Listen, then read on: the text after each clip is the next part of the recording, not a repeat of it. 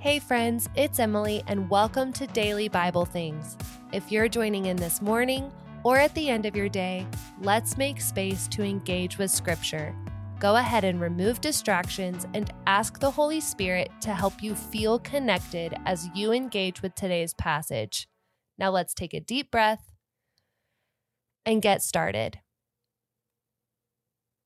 Today we're reading 1 John chapter 4 verses 7 through 12 out of the New Testament in the Bible, and I'm reading the CEB. Dear friends, let's love each other because love is from God, and everyone who loves is born from God and knows God.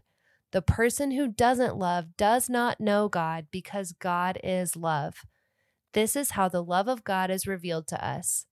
God has sent his only Son into the world so that we can live through him.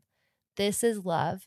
It is not that we loved God, but that he loved us and sent his Son as the sacrifice that deals with our sins. Dear friends, if God loved us in this way, we also ought to love each other. No one has ever seen God.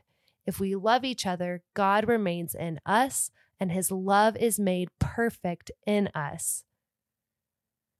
Today, let's think about this. What do you think it means when it says God is love? How can you show God's love to others? Keep these questions in your heart and on your mind as you work to feel connected with God and connected with others. You can even take a few minutes to journal about this and talk with God in prayer. Our guided journal linked in the show notes can help you do just that. I can't wait to hang out tomorrow, and don't forget, today needs you.